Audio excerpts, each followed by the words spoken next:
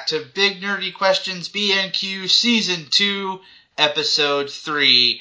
And tonight, we're going to boldly go where only a few very privileged individuals have gone before.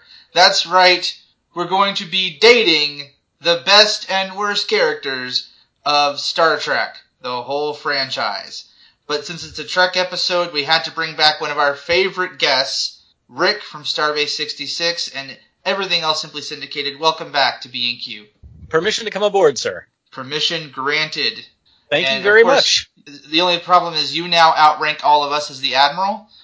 So this is your ship, dude. I'm just a passenger. Okay, good. Joining us on this ride into intergalactic love, we have Callie.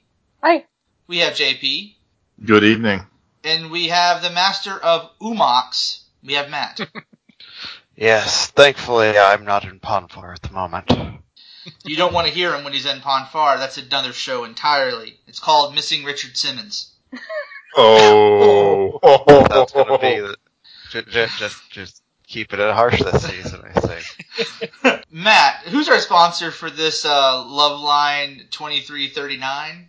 Well, Josh, today's episode is brought to us by Jim Kirk's Breath Mints.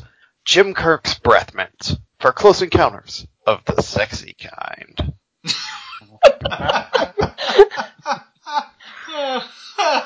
I think we have an early front runner for best sponsor of season 2. Yeah, we do. I wonder if it comes in a yellow package and a super special green package for when you're feeling extra special. Well, the green package actually has a anti-bloating agent. It's for when you're feeling gorny. Oh. Oh my. Oh, man. Rick, you just got the floor with that one. Will you give us your big nerdy recommendation of the week? Actually, the timing on this is quite remarkable because I just finished listening to an amazing audiobook. The book is titled We Are Legion, parentheses, We Are Bob, by Dennis E. Taylor.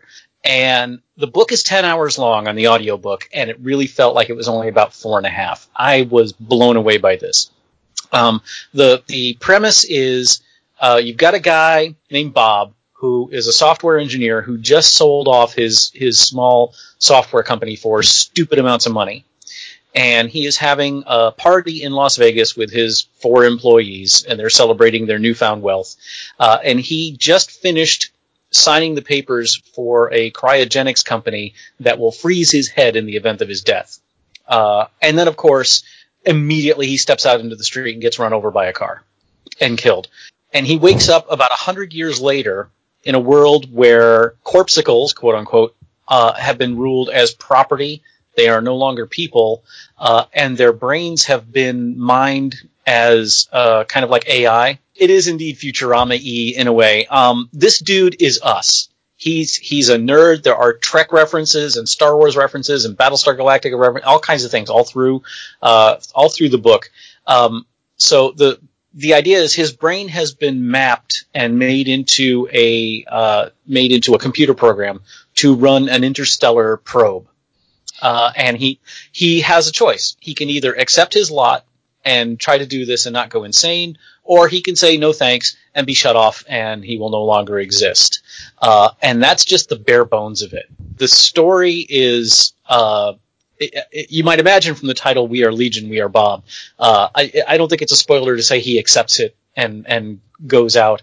And there are many, many of him made. And it's just, I was blown away by how smoothly the story goes, how captivating it was, how addicting the story was. When I finished it a couple of days ago, I keep finding myself wanting more. And fortunately, he's got a sequel coming out in, I think next week or in a couple of weeks. But it's a really good book. If you're into audiobooks, the performance is awesome. And I cannot recommend it enough. We Are Legion, We Are Bob by Dennis E. Taylor. That's a great recommendation, and I've actually, coincidentally, also been reading a book about a shattered identity called House of Suns by Alistair Reynolds. I don't know if you've heard of Alistair Reynolds, Rick, but he's a really great British sci-fi space opera, mostly hard sci-fi author. And House of Suns is about a family that is full of shatterlings. So it's one identity. She clones herself into thousands of different individuals who explore the cosmos pretty much. And the story is what happens when a tragedy strikes. Oh, and by the way, 2 of the shatterlings have fallen in love. So it's a very interesting take on it. And Reynolds' writing is always fantastic. So it reminds me of, I think that your book might be a little funnier than mine. But similar kind of. It is very light. Questions on identity and cloning and what that would mean. So. Cool. Yeah, so you got listeners, you have 2 recommendations for the price of 1. Congratulations. Pat yourself on the back. For those of you who didn't listen to our Season 1 episode about dating in the Star Wars universe, first of all, tisk tisk, but that's okay. We still love you anyway. What we do in this format is we look at what characters would be like on a first date. Where would they take you? What would the conversation entail? Would you want a second date? Is there room for a relationship here? Think like speed dating, but you have a little more than 5 minutes if you want it with the person.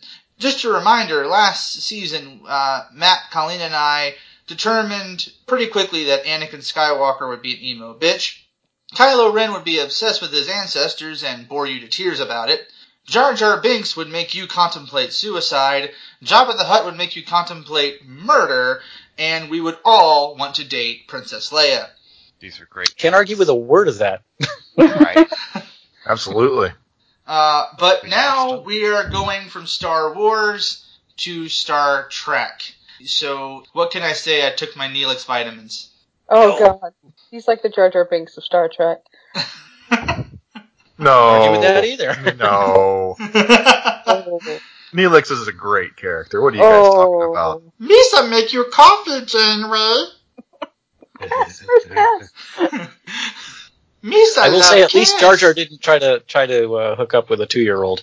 Oh, yeah. That was awkward. Well, the terrible 2s are horrible for dating.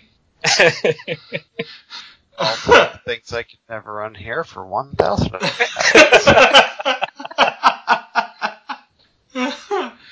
So we're just going to get into it and talk about by the way, our official question is, what is the best and worst blind date in the Star Trek universe now that we have the official business settled? Rick, why don't you just throw out our first character and see who he got behind door number 1? Oh, all right. Well, let's save the good for later. And oh wow, let's go with Harry Mudd. Ah, nice. Harcourt Fenton Mudd, con man, swindler, pirate. Although I don't think he really has the stones to be an actual pirate. And all around loose cannon. If you look at his wife, Stella. Now, granted, that was more of a vaudeville routine than an actual character, but it's still you got to think he doesn't do too well with the ladies. With that magnificent mustache. Okay. Yeah. That's true. In a hipster-dominated culture like ours, that mustache is going to give him a lot of credit, especially in Brooklyn and Portland. Yeah, and that Especially earring. when you combine it with that hat. Oh, yeah. The earring will make him fit in at Coachella. Yeah. But you're right but see, there's a whole episode called Mudd's Women. And they're all androids and can't say no until they do say no. And then he's stunned. As you are, I suppose. Harry Mudd, it's an interesting case because, on the one hand, because he is a swindler, you have to imagine he's got some sort of money. So he could take a woman to a nice restaurant. He might try to somehow sneak out of paying for the bill. That's the thing. He'd stiffer with the bill. He has a very high charisma. So I would be willing to bet he gets lots of first dates, not a whole lot of second dates. I would probably agree with you on that. I mean, his look alone probably makes a woman say, I'll give this a go one time. But I don't see how any self-respecting lady aside from Stella is going to date him a second time. But then again, I wouldn't imagine self-respecting ladies would be on his list anyway. True. That's a valid point. I doubt that Harry Mudd is looking for, the classiest lady in the bar for his first date. He's looking for the rich, older, lonely widow kind of person. Yeah, the person he can swindle, essentially. Yeah. I'm speaking of Harry Mudd, I almost wish that I think they missed an opportunity with not having Harry Mudd be the person who sold the station Tribbles. Mm-hmm. I feel like that character would have been perfect for that. Absolutely. And they missed an opportunity to bring him in for that episode. But I understand why, they didn't have recurring characters as often in that time period on screen. But it would have been great to have Mr. Harcourt Fenton Mudd. It would have made absolutely perfect sense. Absolutely. I feel like he introduced the Tribble problem in the galaxy just to make a buck off of it. I don't know. I like Cyrano Jones a lot. That's he true. was the Harry Mudd is he's the con man you kind of love to hate.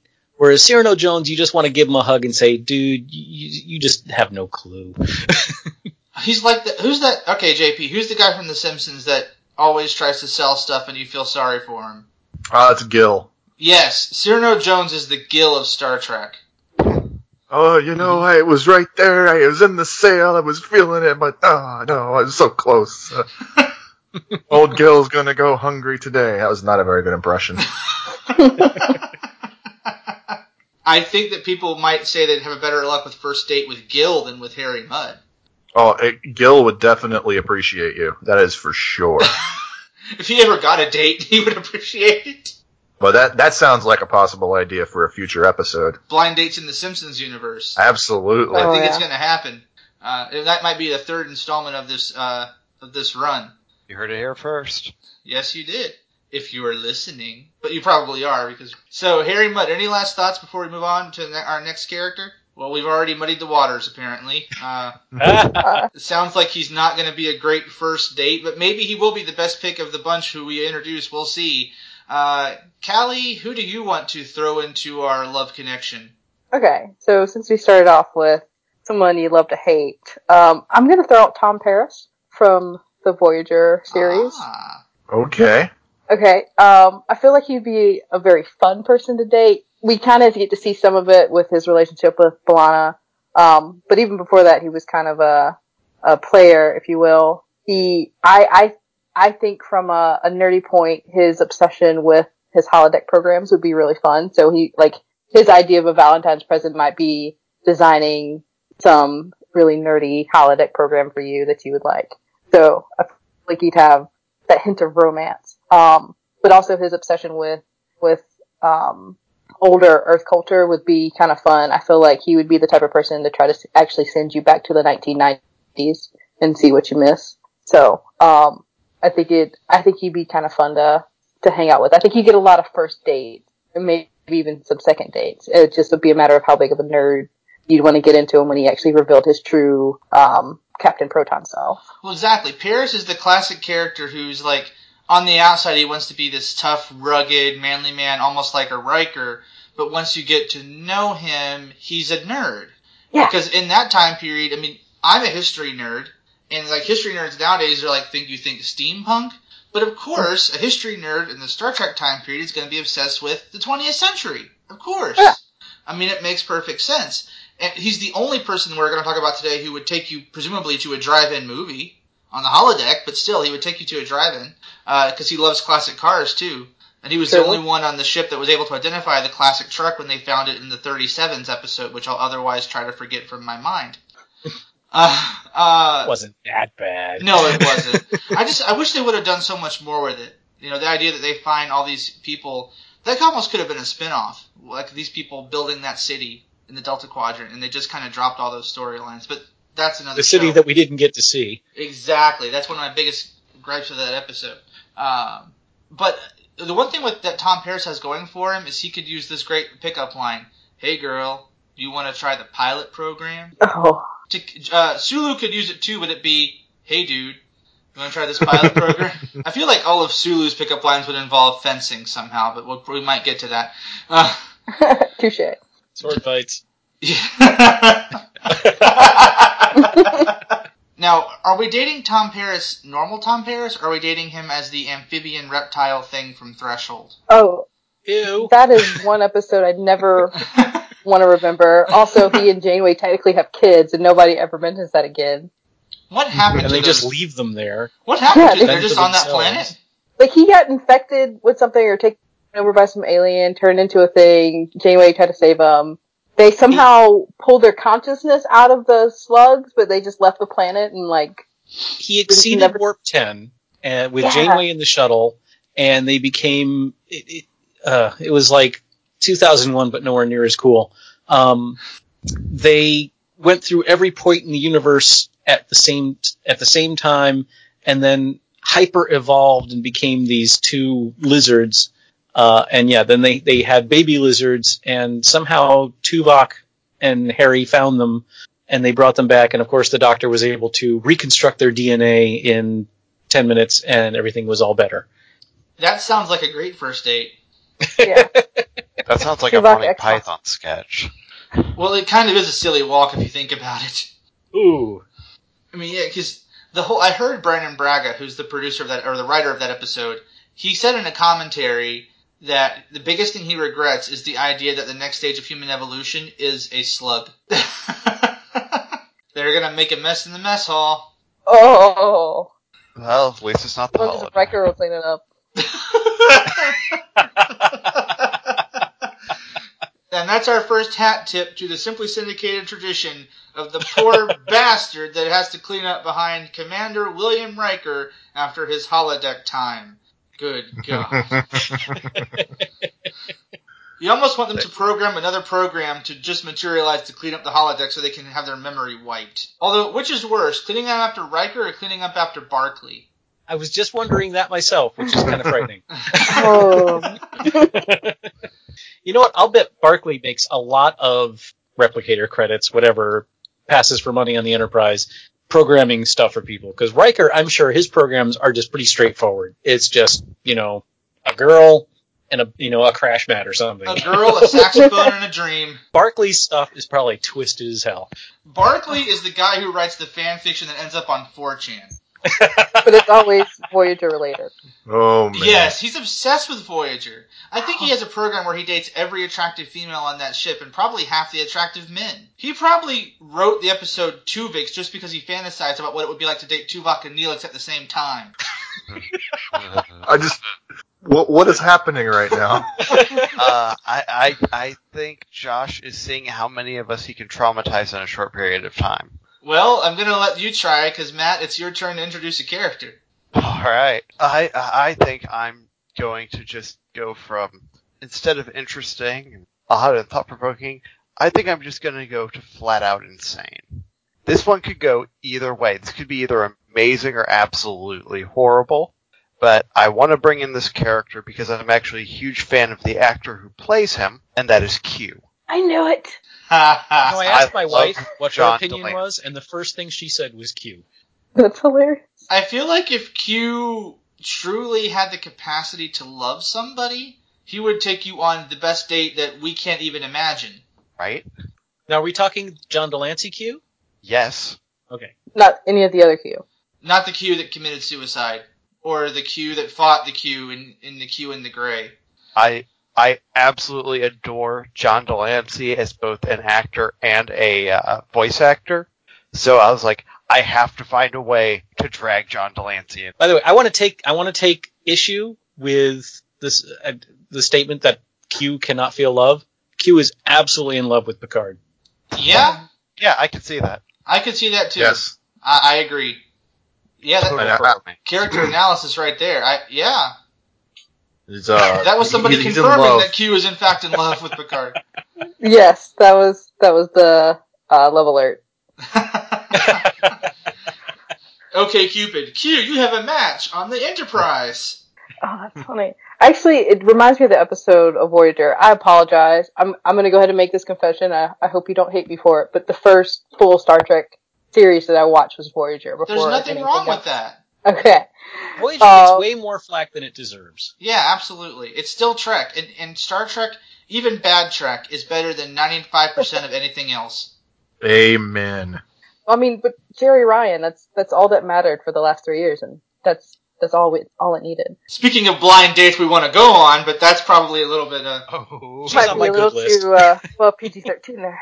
There's an episode of Voyager where Q tries to convince Janeway to be the mother of his child. yes. So that has some pretty good indications of where his kind of dating approach and where he would take people out. So I'm gonna have to find my favorite scene from that one, but I think we have some clear examples of how Q would date, at least after he's gotten over his crush on Picard. I'm going to make an odd statement. Dating Q would be like living in the Family Guy universe with Peter Griffin, because everything would be a completely random creation that has no bearing on anything else around it, and you would constantly jump from cutscene to cutscene in life, because that's the way Q operates. With absolute disregard to the known scientific laws of our universe. Exactly. Yeah. So basically the movie Click. Yeah? Yeah? I'd rather date Q than Adam Sandler. I don't know, is it Adam Sandler from Spanglish? Because that was the best Adam Sandler movie of all time. But anyway, I digress. Yeah, true enough. I'd rather date cute. Hitler than Adam Sandler. Wow. Ooh. Ooh. Wow. Speaking of fascinating Oh. mustaches, He at least had art. good lord.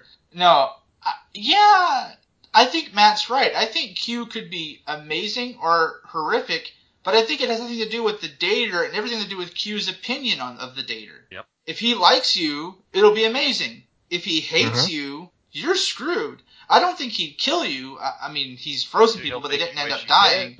But I think you probably wish he did. Ask the Calamarain whether he's ever killed anyone. Oh yeah, he did. Yeah. Details. Sorry if that was like a deep nerd dive.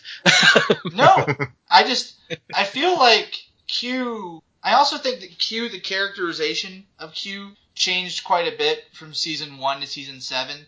I think full on in season 1, Q was intended to be a big bad of the show. But by the end of the show, he's almost the anti-hero. I almost think of him as the Deadpool of Trek. I like it.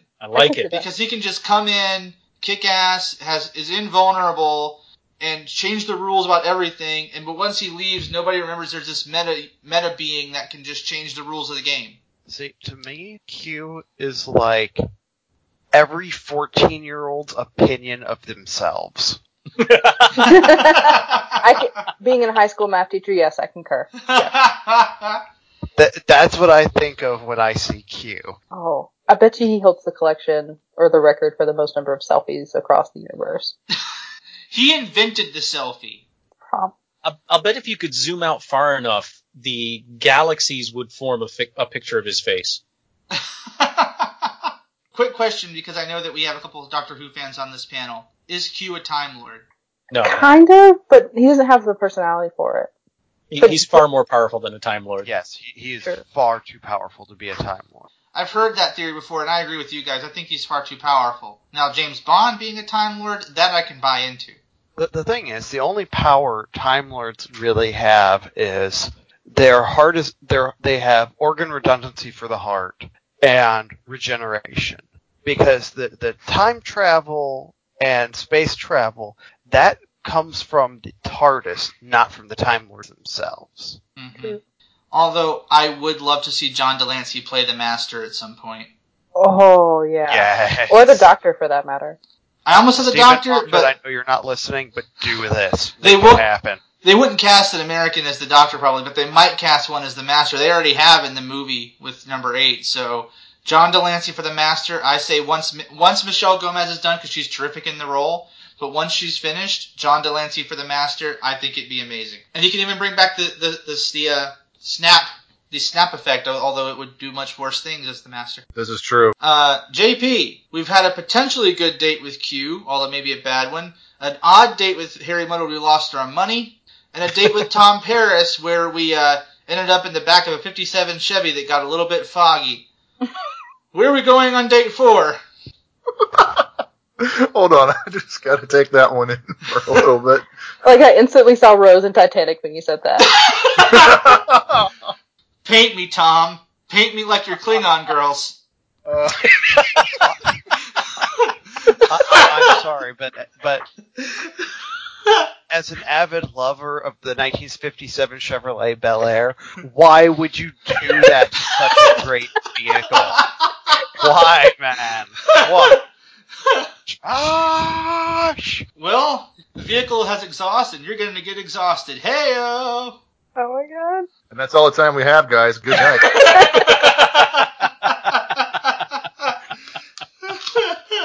I'm so glad we're not on a network that can, cancel us or anything. No, only I can do that, I guess, and Podbean. So please, gods of Podbean.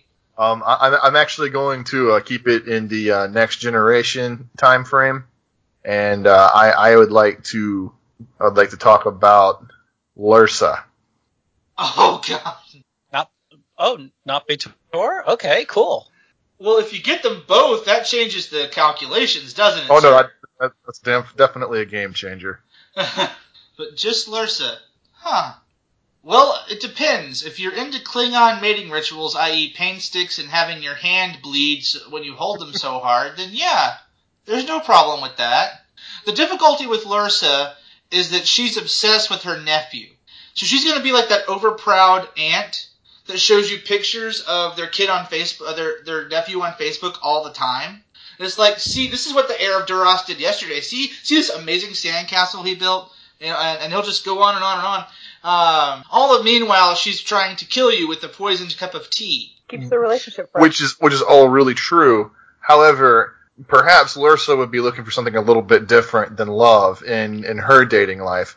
I feel like Lursa would make one half of an excellent power couple, for example. So will Could she be the Beyonce? She be looking for her Frank Underwood? Lursa Underwood. Those are Callie and Matt. 66. Those are both very excellent references there. Yeah, who's her Jay-Z? I would just like to say that, if any of y'all are familiar with what we do over at Simply Syndicated, we are not exactly family friendly. And this conversation is going in directions that I'm trying very hard to behave myself. I can put a warning on this one if we need to. I think you might have some thoughts on the Klingon mating rituals, Rick. Well, it just seems to me that Lursa is, like you said, Josh, she's more about the power structure. What she would probably do is, assuming that you have enough to bring to the table that she's interested, if you started to drift away, she might just sort of send Betor towards you. Yeah, I could see that happening. I could see them having some sort of strange polygamous power trio. Or even just like, I don't want to do that part of it. You go do that. And then we'll sign the papers in the morning. There we go. Well, let me just go ahead and throw together an idea for either a power couple or one of the biggest galactic disasters ever. Why don't, and I apologize if someone plans on bringing this character up a little bit later, but why don't we try pairing up Lursa with Dukat? But you tell me that there's anything they can't achieve together, though. Oh, Lord. Besides peace. Is Dukat bringing Kai Wynn into this at all? Because then it's going to get really nasty. Well, let me ask you something. Is this before Zayal is killed or after? Ooh, that's a good question. I'm just trying to imagine how hideous their kids would be. Are Klingons and Cardassians compatible for mating? So many ridges. It's like a bag of Ruffles. That's what the kid's nickname would be, Ruffles. No, it's like the full on the entire assembly line. You're getting more than just a bag out of this kid. You can use this kid to saw down a tree. And we shall name our firstborn Thick Cut. That means so many other things. Anyway. Well, Dukat might be the lumberjack, and he's going to be yelling timber. That went in a completely different direction where I thought it was going to go. So well done, guys. No, I honestly think, though, to your point, Dukat and Lursa together would be frightening. And honestly, it's an interesting idea for a plot they didn't really use in DS9. Because we saw Lursa and Betor a few times in DS9, but Rick, I don't think we ever saw them as part of the Dominion War, did we? I have to admit, I don't remember them being in DS9. I think they showed up once in maybe the first season, at least. It was one of those where we're going to throw TNG characters into the show, and they were only in like 2 or 3 scenes, but they come across O'Brien and they make some sort of snide comment. I forget the episode, but it wasn't. I want to say they had business dealings with Quark because, of course, they did. But I feel like Lursa and B'Etor, they were treated more humorously, whereas in Generations they were treated much more like the badass villains that they could have been. Not saying Generations is a great film, but they treated them probably with more respect there. I don't think you needed Dr. Soren. You could have just had them doing a plot, but Soren isn't a bad character. I just feel like Generations, we've talked about this before, was an undercooked film. Yes. It's Generations almost like... wasn't bad, it was just boring, and that was the problem. That was my problem. I also question whether or not William Shatner's presence in that film was even necessary. It was a cash grab, honestly. Oh, certainly. But don't worry, I'll be next week on B&Q. We're going to talk about cinematic injustices, and I will be discussing William Shatner's magnum opus, Star Trek V: The Final Frontier. Yeah, and if you're worried about Rick giving us a PG-13, high PG-13, I'm going to tell you right now, one of my movie picks is going to send it straight to a hard R for that episode. So, as opposed to Johnny Depp, who, as Captain Jack Sparrow, was a hard R. I'm going to slap you. Oh, I've got a great pirate joke, but I'll save it for later. Well, you know that when pirates go on the stage, their fellow cast members say to break a peg leg. All right. Yeah, you're getting slapped. Didn't. All right. Gee, my connection's getting a little fuzzy here, guys. Sorry.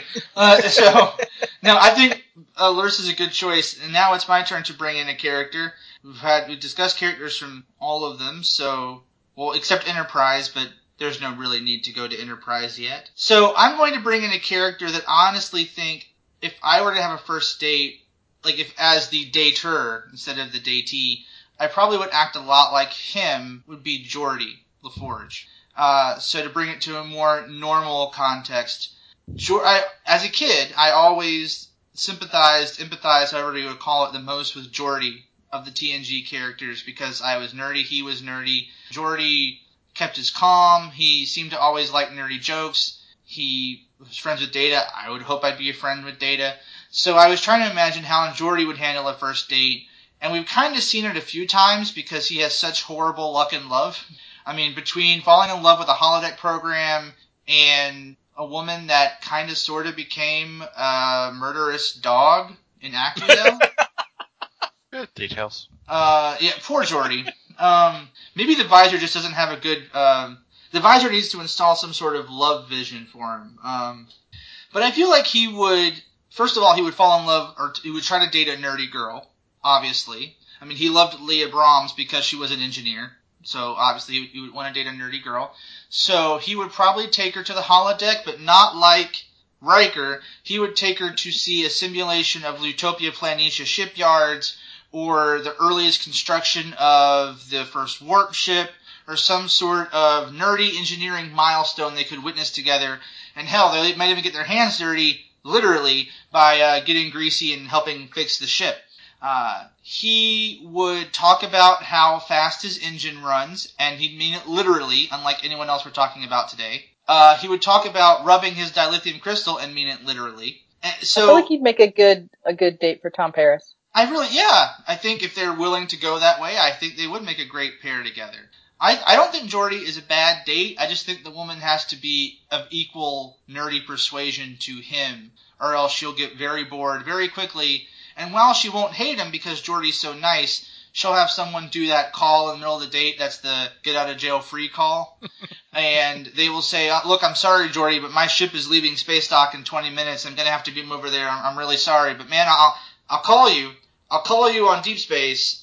And then she never does. And Geordi's like, Data, what's wrong with these people? And Data's like, I am sorry, Geordi, but I cannot understand human emotions. And Geordi's like, but Data, please. And then Deanna Troi, sorry, I've worked this out in my head too much. What do you guys think about Geordi? I think Data's got a date with the chick a week later, though. That's the problem. In theory. For those unaware, that was a pun on the episode. That was a very good one, yeah. What do you think about Geordi as a dater? I think he'd do well with anybody who had been rescued from the Borg, because they would understand his need for science and appreciative of his nerdy ways. Maybe he could have dated Seven. Possibly. That would have been hilarious.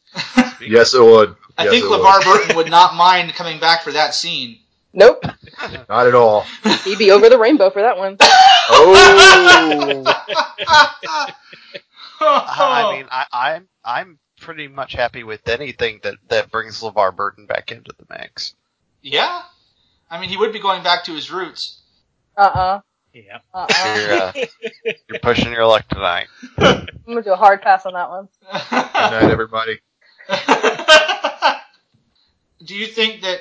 I mean, honestly, I love all of your choices so far, but of the 5, I feel like Geordi and Tom so far would be the easiest to get along with. I don't know. I feel Agreed. like Harry would be a good choice in that he's a saver. Because, he's kind of a pirate. He thinks about money. How much do you think he paid for his earrings? He bought them Well, at the took thrift him off store. a dead guy. Yeah. No, it was a buccaneer. Oh. The Why? problem with Geordi, as I see it, because I also relate to Geordi, especially from my youth, Geordi probably would get a lot of first dates, not a lot of second ones. Yeah. Yeah. Just because he doesn't, like the Traveler said, you're a good guy, or not the Traveler, it was John Doe. You're a good guy, you just don't have a whole lot of confidence. Here, let me give you some of that, and then suddenly he's like the woman he struck out with at the beginning of the episode is going to the Arboretum with him at the end.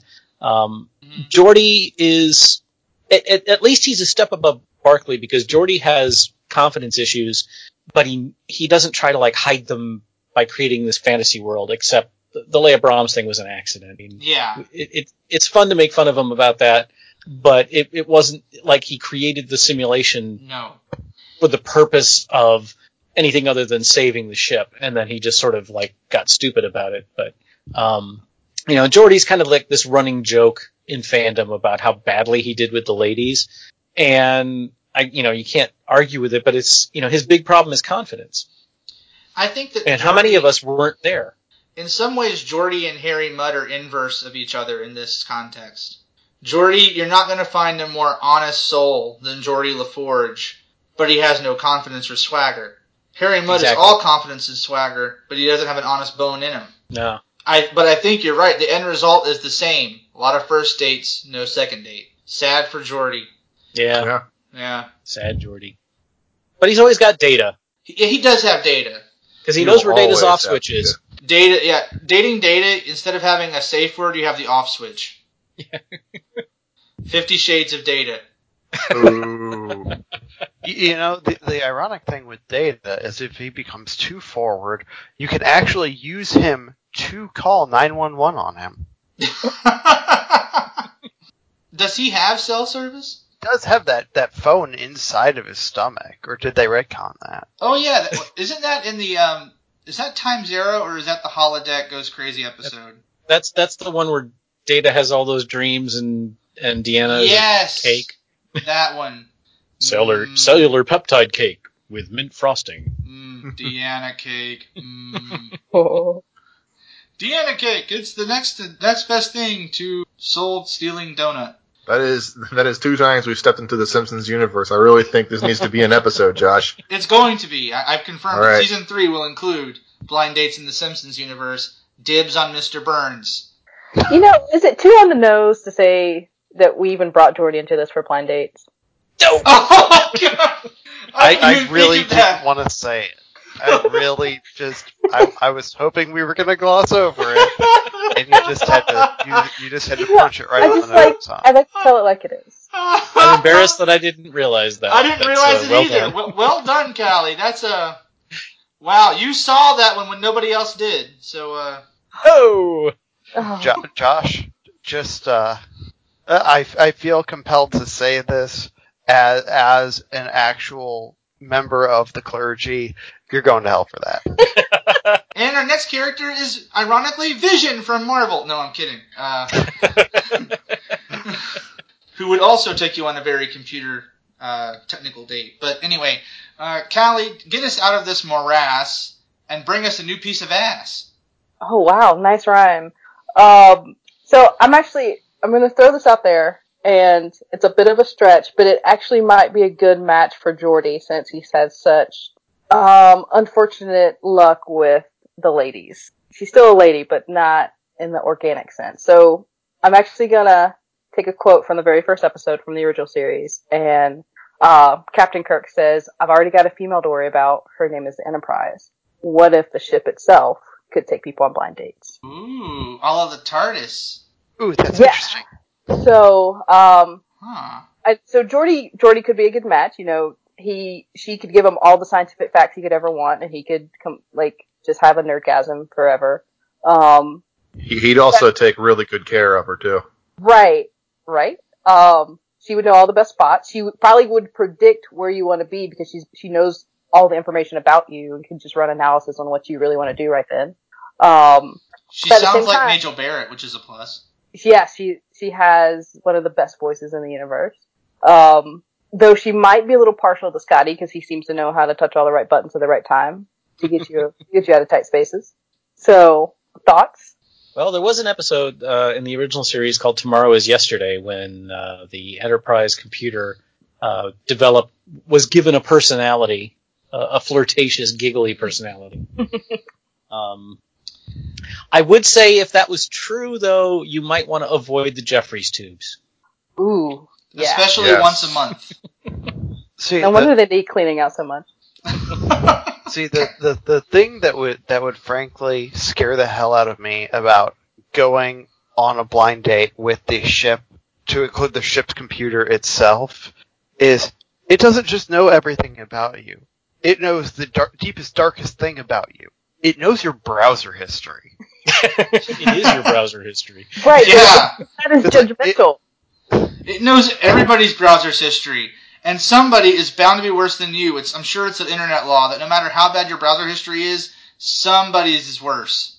Yeah. It's probably in the rules of the internet somewhere. I feel like technically the Enterprise has kind of taken all of the captains on their own blind date in some way, shape, or form, because at some point they're the last person on the Enterprise and has to figure out what to do. Hey, Edward Jellicoe was on a blind date with Enterprise D. Yes, he was. Fair point. Fair point. And the Enterprise said, "Oh, hell no. Not in my house. Give me back the bald man." Yeah, it's an interesting conceit. I have a model of the Enterprise that's behind camera, and I'm thinking about taking her out. Please don't go American Pie on her. Okay, now, Rick, I'm going to ask you a ship question here. Okay. And I heard that, Callie, and now you're going to hell with me. I won't tell Aaron. Captain, we've got a problem with the Hager deck. Anyway. That's why there's a shuttle bay on every model. But anyway, There's one. That's where Hello. there's The dinner bill would be outrageous, though. I mean, do you know how expensive dilithium is?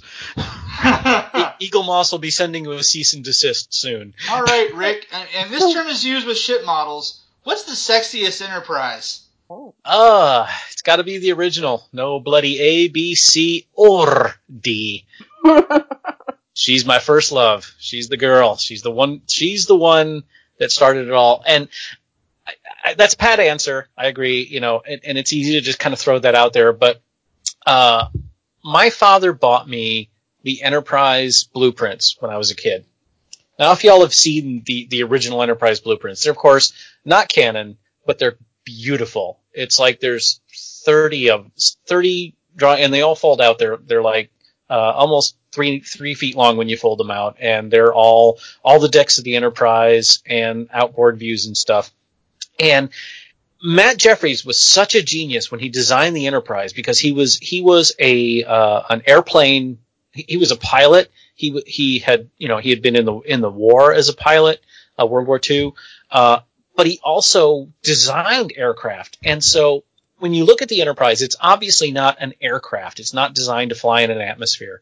But if you look at her in the a side view, there's a streamline to the ship that is not readily obvious unless you're kind of looking for it. And there is a beauty to the lines of the ship that it defies description. There has never been, in my opinion, and I've been around for God, too damn long. There has never been a science fiction ship designed, in my opinion, that is as beautifully done and as original as Matt Jeffries' original Enterprise. She is beautiful. And I don't just say that in like, it's a really well sculpted model. It's a gorgeous design. And I am in love with this woman. And Callie, I think that's a fabulous choice. And the ship makes sense. I'm sure you've seen these, Rick, where some naval engineers have modeled the design of the ship in some ways, and especially the bridge on some of their vessels. Like not so much the shape of the ship itself, although we agree that's amazing, but the rooms themselves, they've modeled structures based off of them. They work. Yeah, they have. They're exactly what you're saying. There have been actual vessels whose bridge has been, it's not like it's built to look like the bridge of the Enterprise, but the essential layout, they realized that was a great idea. Where you Put have the the captain in the middle. center, and they have everyone. It's almost like the Defiant is more probably close to what they built in real life, where it's closer, but it's the same idea as the original series. And it's a fantastic idea. Absolutely. You won't find, there have been cool ships. The Serenity is cool. But I wouldn't call that a pretty ship. No, it's pretty. Tri class is pretty ugly. That's the point. Imperial Star Destroyers and TIE Fighters and X-Wings. I have, on my desk in front of me, I have a little Enterprise, and on the right and left of it, I have a TIE Fighter and an X-Wing. The TIE Fighter and the X-Wing are great. But the X-Wing is based on airplanes. The TIE Fighter, I don't know where they came up with that, but it's cool. But it's not. You don't look at that and go, "Oh, that's a pretty ship." You go, "Okay, that's a cool design. It's fun." The Enterprise is unlike anything that's ever been designed before or since, and I love that ship. And you guys know I'm a Star Wars guy. Absolutely. But I am definitely a Star Wars guy before a Star Trek guy, and I am willing to concede that the NCC 1701, the original Enterprise, is definitively the most beautifully designed ship in science fiction. I'm willing to admit that as a Star Wars fan. And as a dater, she has curves for days. Right? I tore her decks all night long.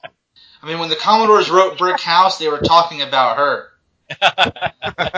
34. And by the way, the saucer section.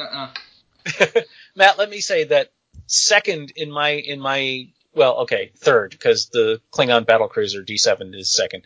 Again, Matt Jeffries. May his name last forever. I think the Imperial Star Destroyer is like in Star Wars is my favorite. It's like my third favorite starship of all time.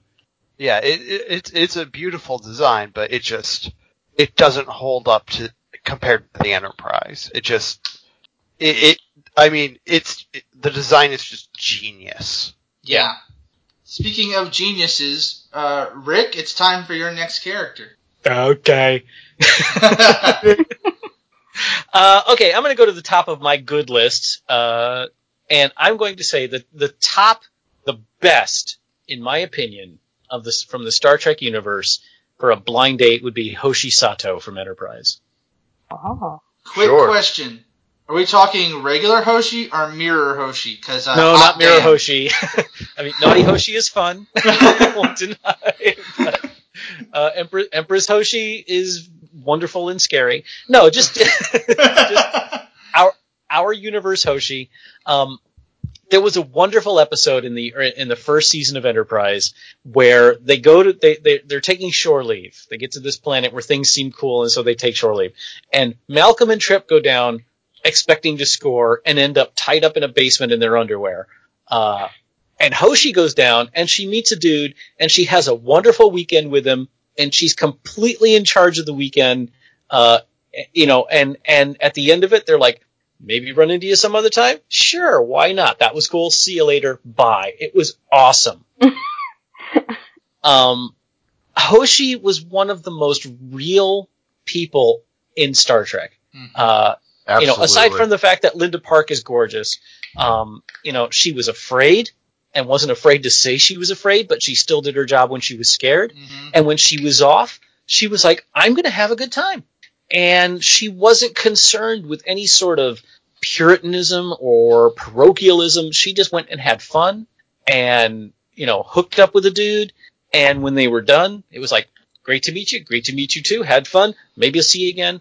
And that was it. And it was beautiful because Mm-hmm. we are so used to seeing that kind of stuff from men all the time. But to see them do it with a female character, to let Hoshi be be in charge of this weekend relationship and then go, all right, we're done and out of here and have no repercussions. It was awesome. And I love Hoshi. And points to the writers for not having any other characters criticize her for doing it. Exactly.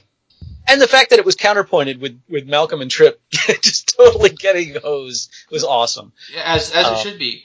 The one thing with Hoshi, I always thought, I love, of course, intelligence, and I think Hoshi's intelligence is very underrated. Yeah. I mean, to be a communications officer in the era of Enterprise had to be one of the most difficult jobs on the ship. And she doesn't have the benefit of going to universal translators or computer schematics. She's got to be on the fly immediately, knowing how to talk to these people, making her best judgments, and the ship's welfare is in jeopardy no matter what. Which tells me she's cool under pressure, she's confident, she can think on her feet quickly, and she has great communication skills, which if you want a real relationship, communication skills are key, not just in different languages, but she's able to communicate an idea across even when the language is broken. It's for the same reason that I think Uhura would be a good pick for different episode, different series, but same kind of thing. What? You just outed my next pick. Oh. I'm sorry, Matt. Well, I'll just finish up by saying that I think Hoshi's a great character, and I think it's a great choice, Rick. Sorry, Matt. Yeah, she's. Right. I loved how well she was at translating. She was very confident. I don't know. She reminds me of like the decoders back in like World War II, who Oh, yeah. like Agent Carter almost. Like she probably would be a good cryptographer because she can understand how language is represented regardless of the symbols being used. Yeah, and I would also like to point out that she has to be incredibly intelligent, which I find intelligence sexy. So, because not only does she speak multiple languages, wasn't she one of the prime people behind the Lingua Code? Yes. Yes. And I'm sorry, your average Starfleet officer is not going to be able to come up with something like that. Just saying. She's brilliant. She's confident, she's funny and witty, but she's a real person. She's not a superhuman kind of character like T'Pol or Seven. She is real, like Rick said. It's a great choice. It is. I think in terms of starting a relationship, she was definitely on my short list going into it in terms of who would be the best one to be involved with more than just a first date. Now the topic here is blind date, so I can't really, talk too much on that, but yeah, she'd definitely be somebody that I would want to be in a relationship with. I also think there's a possibility that Hoshi and Geordi could be compatible. Absolutely. Yeah. Yeah. Mm-hmm. Yeah. I think she's willing to see past his lack of confidence to see how smart and funny and nice of a guy he is. I think LeVar Burton would come back for that scene as well. And unlike Lursa and Dukat, I bet their children would be beautiful. Yeah. Yeah, they would. I'm sure they would. They're only about 200 years apart in age, though. Details. That's where time travel comes in. I mean, Data has a 300-year-old head, so just have Q drop him off, and we'll be Okay. fine. yeah. I mean, Okay. Q's blind date already went kind of off the deep end, so his date is caught in a Tholian web of possibilities, if you know what I mean. So, Matt, do you want to go ahead and bring Uhura into the discussion? Well, since you already outed me on it, yeah. The thing for me is, first of all, ignoring the fact that it's Nichelle Nichols, who I think is just an absolutely fabulous human being. And Here. she's strong-willed, intelligent, and she's extremely skilled in her work. She's a pretty precise person, but she's a lot like she has a lot of the same qualities that we were discussing in Hoshi Sato. She's intelligent, she's kind, she has actual emotional range, which tends to be in short supply, especially in supporting characters in science fiction.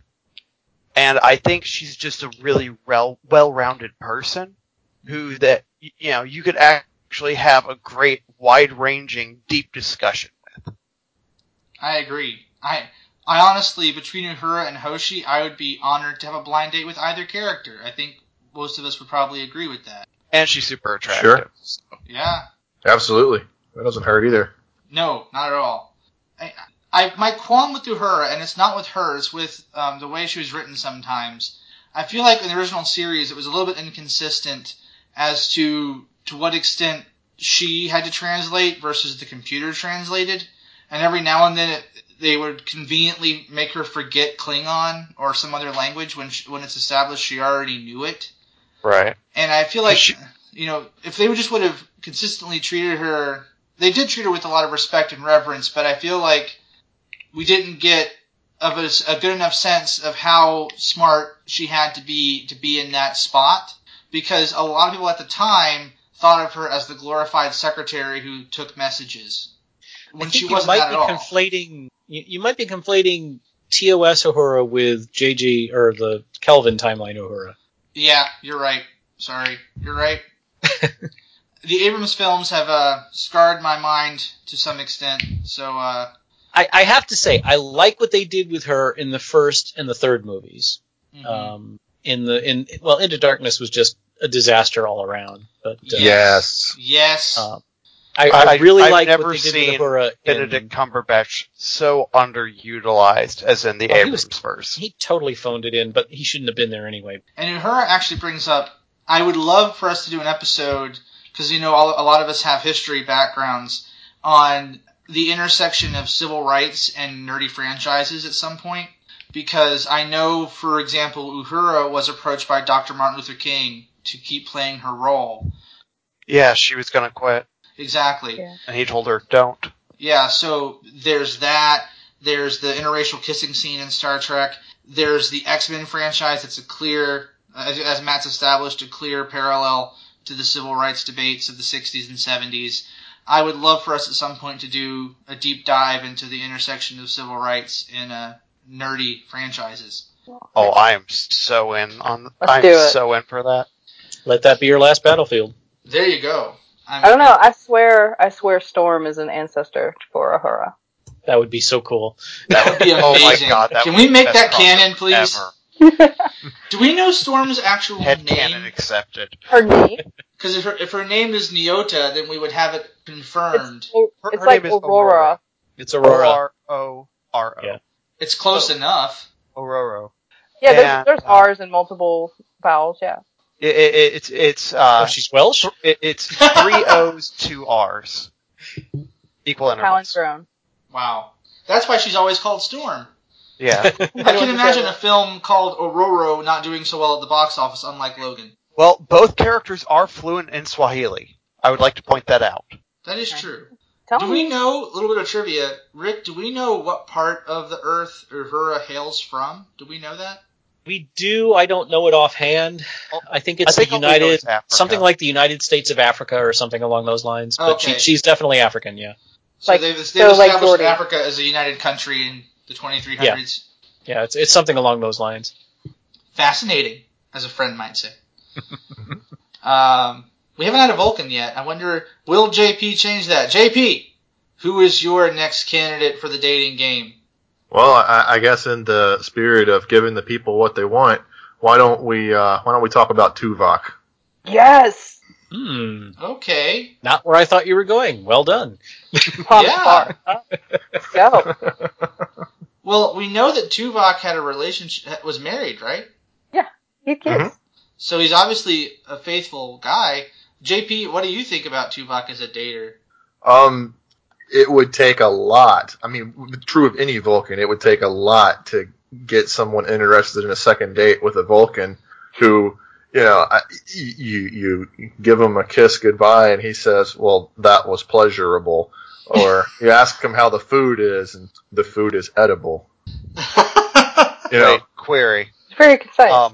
JP, is Yes. for Tuvok, 2 questions. 1, Mirror or Prime, and 2, Ponfar or no Ponfar? Do I even have to answer those questions? Tuvok, I Obviously understand not Mirror. You are a Vulcan man.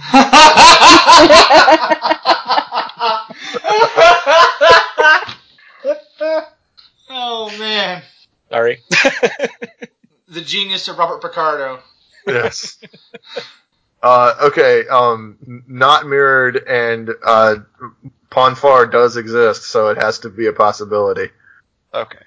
Now, if you're a human dating a Vulcan, obviously humans typically desire a more frequent Ponfaring than every 7 years. Is a True. Vulcan capable of fulfilling that need, or must they only copulate every 7 years? Like inducing Ponfar? Like, Rick, do you know the answer to this? I do not. I haven't really pondered it that far. I guess we have evidence with DePaul that maybe she can with Tucker. Well, the thing is, we've seen with Sarek that while he won't say it openly, he does love Amanda. Yes. I would imagine that the equipment works whenever they want it to. It's just the drive to mate only coincide with Ponfar. I would think that a Vulcan who would marry a human woman would be something of an aberration anyway. Yeah. And I use that term in the broadest possible sense. Not that I think we have any Vulcans out there who are married to humans who are going to be offended. Well, I mean, I can hear the angry emails already. Well, they're not really angry because they're Vulcan. They're more... Yeah, I was gonna say, perturbed. I can hear the mildly annoyed emails coming in already.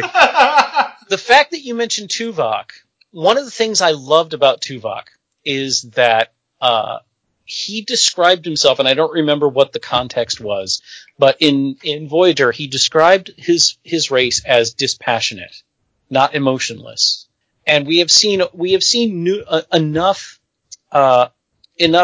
supporting evidence to say that Vulcans are not without emotion. They are in control of their emotions, and they are, as Tuvok put it, dispassionate. But if we look at, one of my problems with Enterprise was the way they dealt with the Vulcans, but we have to accept that it's canon because it was shown. So the Vulcan embracing of non-emotion was not as ancient as we were led to believe in every other series before Enterprise. And so I could see that a Vulcan who would fall in love with, quote unquote, or see the logic in, if you want to, marrying a human woman, or consorting with a human woman, in the case of T'Pol and Trip. They got married, sort of, kind of. Well, they got married off-screen, and then Trip got killed. Sorry, spoiler for a crappy ending to a semi-good series. Yeah. I think that, I'm sure that a Vulcan would see the logic in keeping his human mate pleased. Yes. Whether or not he/she was quote-unquote into it or not. So I'm sure that I'm sure that while the drive to reproduce is a 7-year cycle, the ability to do it probably is not. Which would make Tuvok an eligible choice. Absolutely. Mm-hmm. But I think to step back a minute, would Tuvok even agree to take someone on a first date? If he didn't see that this would become some sort of long-term relationship, would he even bother with such a frivolous activity? He would during Ponfar. Well, yeah. That's why I asked. That's true. Because if he's not in Ponfar, he's gonna be completely disinterested. But during Ponfar, he'd probably be like, let's do this. Now, am I remembering right that in Voyager they attempted to use a holodeck simulation and it didn't work? That's correct. Yeah. I believe that someone did have to mate with him, but I don't remember who it was. I don't remember who, but I do remember that B'Elanna Torres somehow got tied up into it, and also went into Ponfar or something, and then, like, that was the beginning of her and Tom Paris's relationship. Good God, Voyager was convoluted sometimes. And I was going to bring in the Doctor from Voyager, but then I realized we've seen him have a blind date a couple of times already, and Robert Picardo is just a genius. So I'm going to bring another one of my favorites, and in honor of Rick, because Service 66 has had the actress who played this character on, and she's amazing. I'm going to talk about Kalar. Oh, yeah. We had a Klingon woman earlier, but I feel like Kalar is the positive side to Lursa's not so positive side. Kalar is a strong, attractive woman, incredibly smart, a diplomat. She knows what she wants. She will make sure she gets it, but she's also still willing to talk to people and is friendly. But she ended up killed. So that's not a very good thing. But, House of Duras, as they do. But I feel like if I'm going to date a Klingon woman between Kalar, B'Elanna, and Lursa or B'Etor, of the four, Kalar would probably be the one I would pick. B'Elanna second, and then Lursa and B'Etor somewhere with Dr. Soren in the Nexus far, far away. But I think that a blind date with her would be trying, depending on how she did it. See, unlike other Klingons, though, while she can acknowledge Klingon customs, if she was truly interested in someone who wasn't Klingon, I don't think Kalar would force the pain sticks and the blood onto somebody. I could be wrong. Well, Kalar is she's only half Klingon. That's right. So she wouldn't force that on somebody. I think that she'd be much more willing to compromise on some of those odder points of Klingon romance. I feel like dating Kalar, we didn't see that much with Kalar and Worf because that relationship was criminally undercovered. Yes. But what we saw with Worf and Jadzia, when they courted, there were Klingon elements, of course. Like the bachelor party was actually those trials in the holosuite. Yeah. So we saw a few Klingon things, but it's not like Worf forced Jadzia Dax to do all the pain rituals of a Klingon bride. So I think we had a kind of a view into that in that relationship. So I think a blind date with Kalar, if you're the kind of adventurous type, I think that she might be the kind of person who would take you to rock climbing or some sort of physical activity, take you to dinner and have a discussion on the finer points of geopolitics. And then duel you. There you go from there. I think it'd be a pretty nice date. What do you guys think? I think Kalar would agree to the date if you intrigued her. And halfway through dinner, if you did not keep her interest, she would just stand up and say, nope, and leave. Yeah, I agree. However, if you did intrigue her, you would wake up the next morning in a lot of pain with a grin that would be very difficult to remove. I believe the John Mellencamp classic Hurts So Good comes to mind. Yeah. I got nothing. That was very well put. So, what I'm going to do now is I'm going to fire off a few quick fire characters since we're running a little bit long, just to get you guys consensus opinion on these characters, all right? So I'm going to come to you. This is like we did Thor's Hammer. I'm going to come to you quickly, and you tell me if the date would be good or bad, and just real quickly why. So I'll go around the panel. First, Matt, Sulu. Sulu would be an absolutely excellent blind date because he's going to want to do something physical and adventurous, most likely related to something along the lines of fencing. So it might be, dinner and then going to watch a fencing match. I think it would be a good date. Callie, Janeway. Oh, yes. And actually, no. She'd probably make a horrible date because she'd be obsessed with her ex-boyfriend back on her. But Probably. as Red from Orange is the New Black, yes. She'd be an excellent cook. Well, there you go. Rick, Kieran Reese. Oh, wow. If you were a powerful diplomat, sure. If you were anyone else, no. Fair enough. I agree. JP, Wesley Crusher. You better not say SpongeBob. Wesley Crusher. I give you the Hold SpongeBob on. of Star Trek, Wesley Crusher. Yeah. You absolutely did, didn't you? What Wesley Crusher would be a very fun first date. He would want to go do something very interesting. He'd show you how smart he is. He'd teach you something you didn't know. You'd have an excellent conversation with him. He might not be interesting enough for a second date, but you'd at least have a good time with him. It's just a crusher. Nice job, Callie. We'll go one more round around the bend, and I'll start with you, Matt. Commander Riker. With or without the holodeck? He can take her to the holodeck with her consent. I'm gonna say starts out good, ends poorly.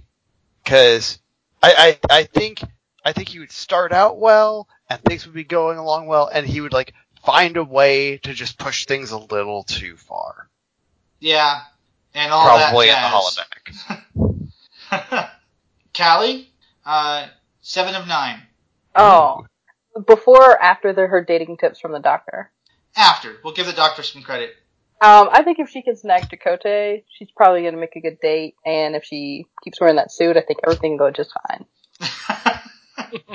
Probably true. Indeed. Indubitably. Rick. Trelane. Oh, Jesus. Oh, God. Worst first date ever.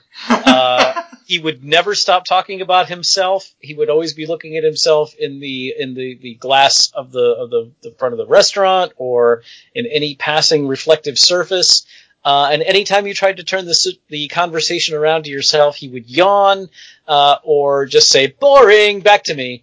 Yeah, no, bad. It'd be like dating the current president. Or, well, I almost said worse, but no, yeah. Yeah.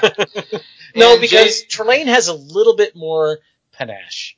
That's true. Panache is He'd important. be entertaining, but you would leave ultimately unsatisfied. And JP, the last one goes to you. I think you know what it's coming. Quark. Who? Quark. No, that's my answer, because any blind date with Quark is going to end up with you waking up not remembering what happened, but your wallet's gone.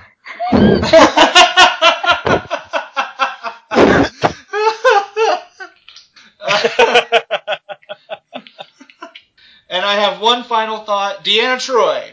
Because she could tell if the date was going well and act accordingly. Fair enough. Okay. But after a while, you'd get so tired of being an Imzadi. Can I say one more honorable mention? Sure. Core.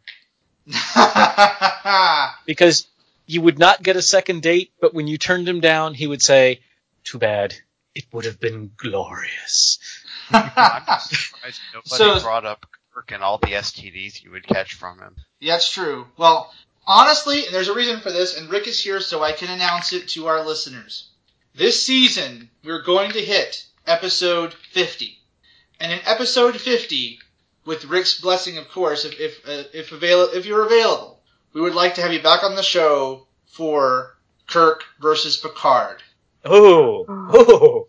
No, you want it. Yes. I will do this. Yes, It so will not be easy. we didn't discuss Kirk or Picard yet, but when we get to episode 50, I want our milestone episodes to be the true questions that nerds ponder over all the time, and our first milestone episode will be about the Star Trek captains. But to wrap up this episode, of everyone we mentioned tonight, who are you taking out to your local restaurant of choice tomorrow night? Callie, who's in the booth across from you? Definitely Hoshi. I mean, hands down. Intelligent, sexy, and valuable to the Enterprise. Yeah, your hands will be down, all right. Oh, Hailing frequencies up and everything else up too. Oh my god. Matt, who's no comment. Matt? Who is with you on the Ferris wheel of love? I gotta give it to my man girl Uhura. A fantastic choice. And so far, no one's dating the same person, so we don't have to have Thunderdomes yet. Will that change with JP? It's a tough choice between two, but I'm going to have to say T'Pol. Interesting. You want the logical dater. You know, that's not an illogical choice, sir. Rick, who are you taking on the tunnel of Star Trek love? I'm gonna step up and say 7 of 9 because someone needs to actually take her up on the remove your clothing comment.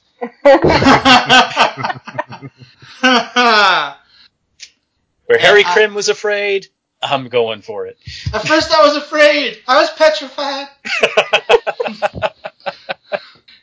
I wonder how much Garrett Wang thinks that Harry Kim's decision was idiotic. Have you ever heard Garrett talk about his time on Star Trek? He doesn't like it very much. No. I'm sure he has an opinion about that. As does Jerry Ryan, I'm sure. I was going to go with Hoshi, but Callie already snapped her up, and I'm not going to be a playa-hater. So I'm going to date Kalar. Awesome. I like that choice. I'll send flowers to your funeral. It will be glorious, sir. Today is a good day to die. It is. Yes. We went to Starbucks, and after that, I have no idea what happened, but my God. I have pulled muscles I didn't even know I had. Okay. This may be like a bit uncool, and you're welcome to edit this if you want, but I've actually taken Susie Plaxton to Starbucks. That's amazing. She seems like the most awesome person ever. She is incredible. Okay. Let's this sound like way more cool. Well, okay, no, it was really awesome. I interviewed Susie on my show, and she was on the show a couple of times, and then she and I have just sort of stayed friends on Facebook and through email. And then she was coming to a convention in Tampa. I live in St. Petersburg. I teach at a school in St. Petersburg. She contacted me and said, I'm going to be in Tampa. Would you like me to come and teach your students, do a class on auditioning? And I talked to my colleagues, and we were all like, hell yeah. And so I got to spend the day with Susie. And, I met her at her hotel, and then we went to Starbucks and just hung out for a couple hours, just getting to know each other. And then she came to my school and taught the class, and then I took her back to her hotel. So I got to spend the day with Susie, and she was, I was a nervous wreck. I was like, this is going to be, I'm just going to be like, and, you're like, do I hug her? Do I shake hands? And the minute she saw me, she's 6 feet tall, first of all.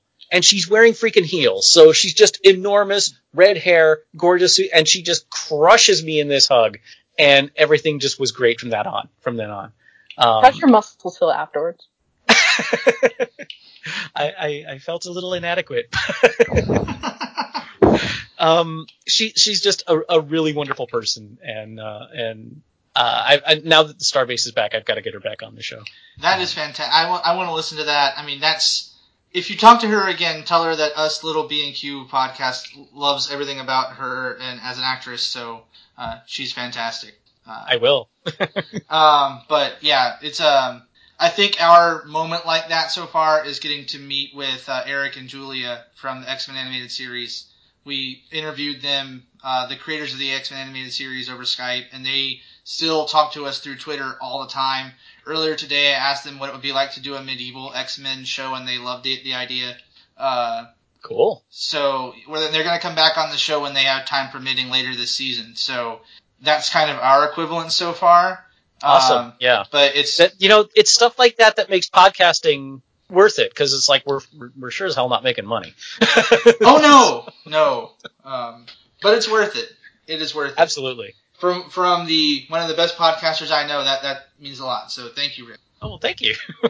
To end such a debaucherous show on such an uplifting note. But now that we've chosen our dates, we have to bring it back to the gutter a little bit. Matt, kill off the Gungan for us.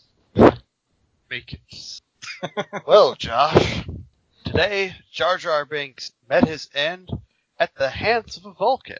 See, Tuvok was unfortunately forced to kill Jar Jar Binks for, shall we say, interrupting Ponfar-related activities. Misa's so pointy. Gungan interruptus.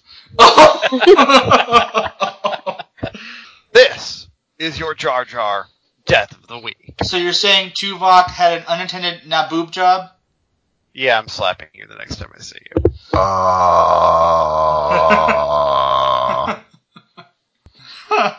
God. See, this episode had the same trajectory as an episode of South Park. It was all in the gutter. We had that one moment of levity where we learned something today, and then it ended on a horrible joke again brought to us by Eric Cartman.